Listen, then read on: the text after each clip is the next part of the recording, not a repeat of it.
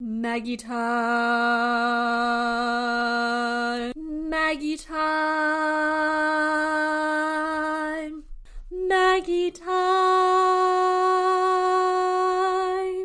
Maggie time. Hello, world, and welcome back to Rebel Girls Book Club. My name is Maggie, and as Harmony would tell you, it is indeed Maggie time.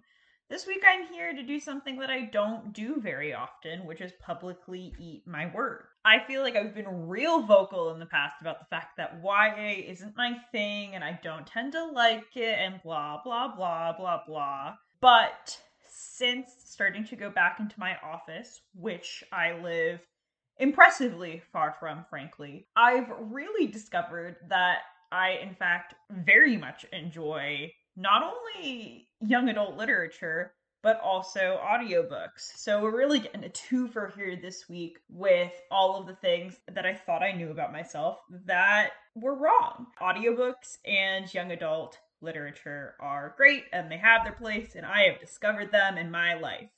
Not that I ever begrudged anyone else liking both of those things before, but I just thought that they weren't for me. And I was wrong. So I think that my only holdout now is that I'm not a huge fan of nonfiction.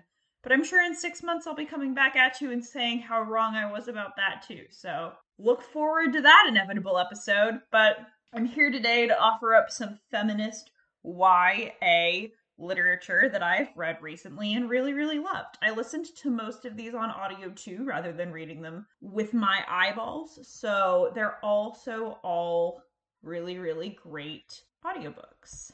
So here are 6 recommendations for you. So the first one is Lobizona by Romina Garber, which is a really interesting YA story that's kind of like if Harry Potter weren't written by a transphobe, that just explores Argentine mythology, what it means to be classified as being an illegal human, both in the real world and in a fantasy world. And also there's werewolves and witches and lots of magic.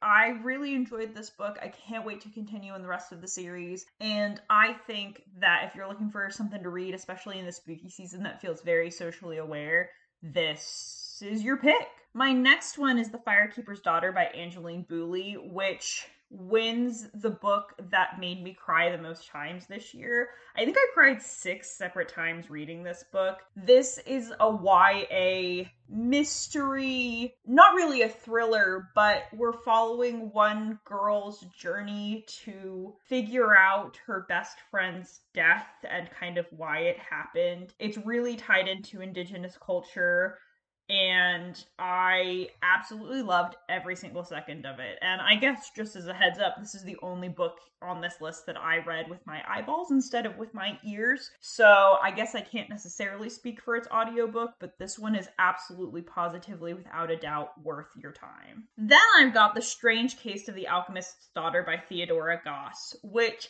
I keep hemming and hawing about whether it's feminist, but I think it definitely is. It's a historical fiction kind of fantasy novel that follows the fictional daughter of Dr. Jekyll and Mr. Hyde as she uncovers who her father is and gets caught up in a ton of hijinks. It's also a bit of a mystery. It's a lot of fun. I'm actually in the middle of the second book right now and loving every single second of it just as much as the first book. Highly recommend this series.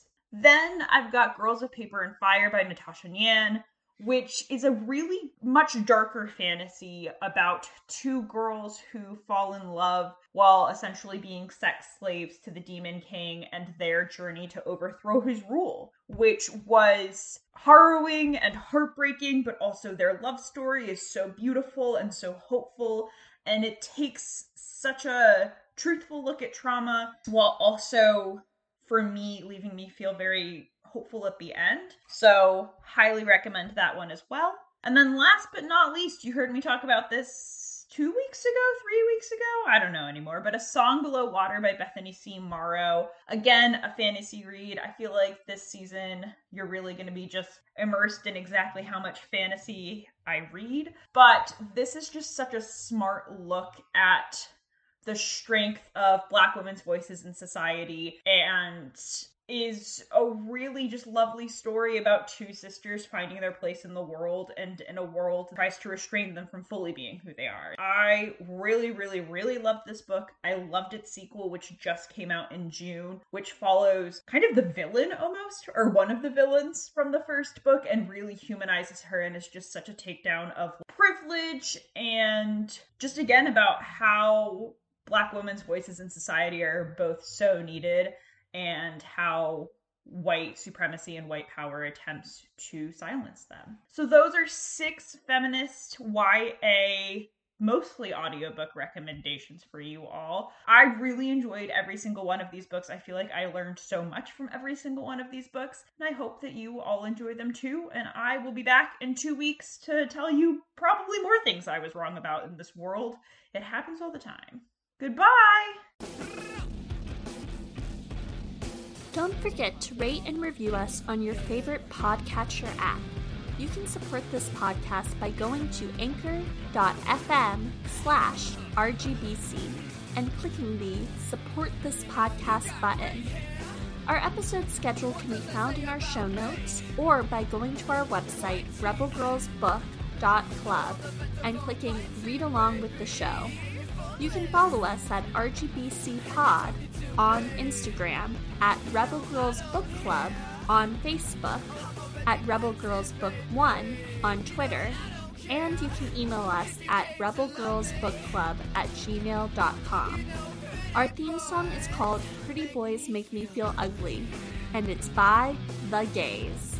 See you soon, and remember to read rebelliously.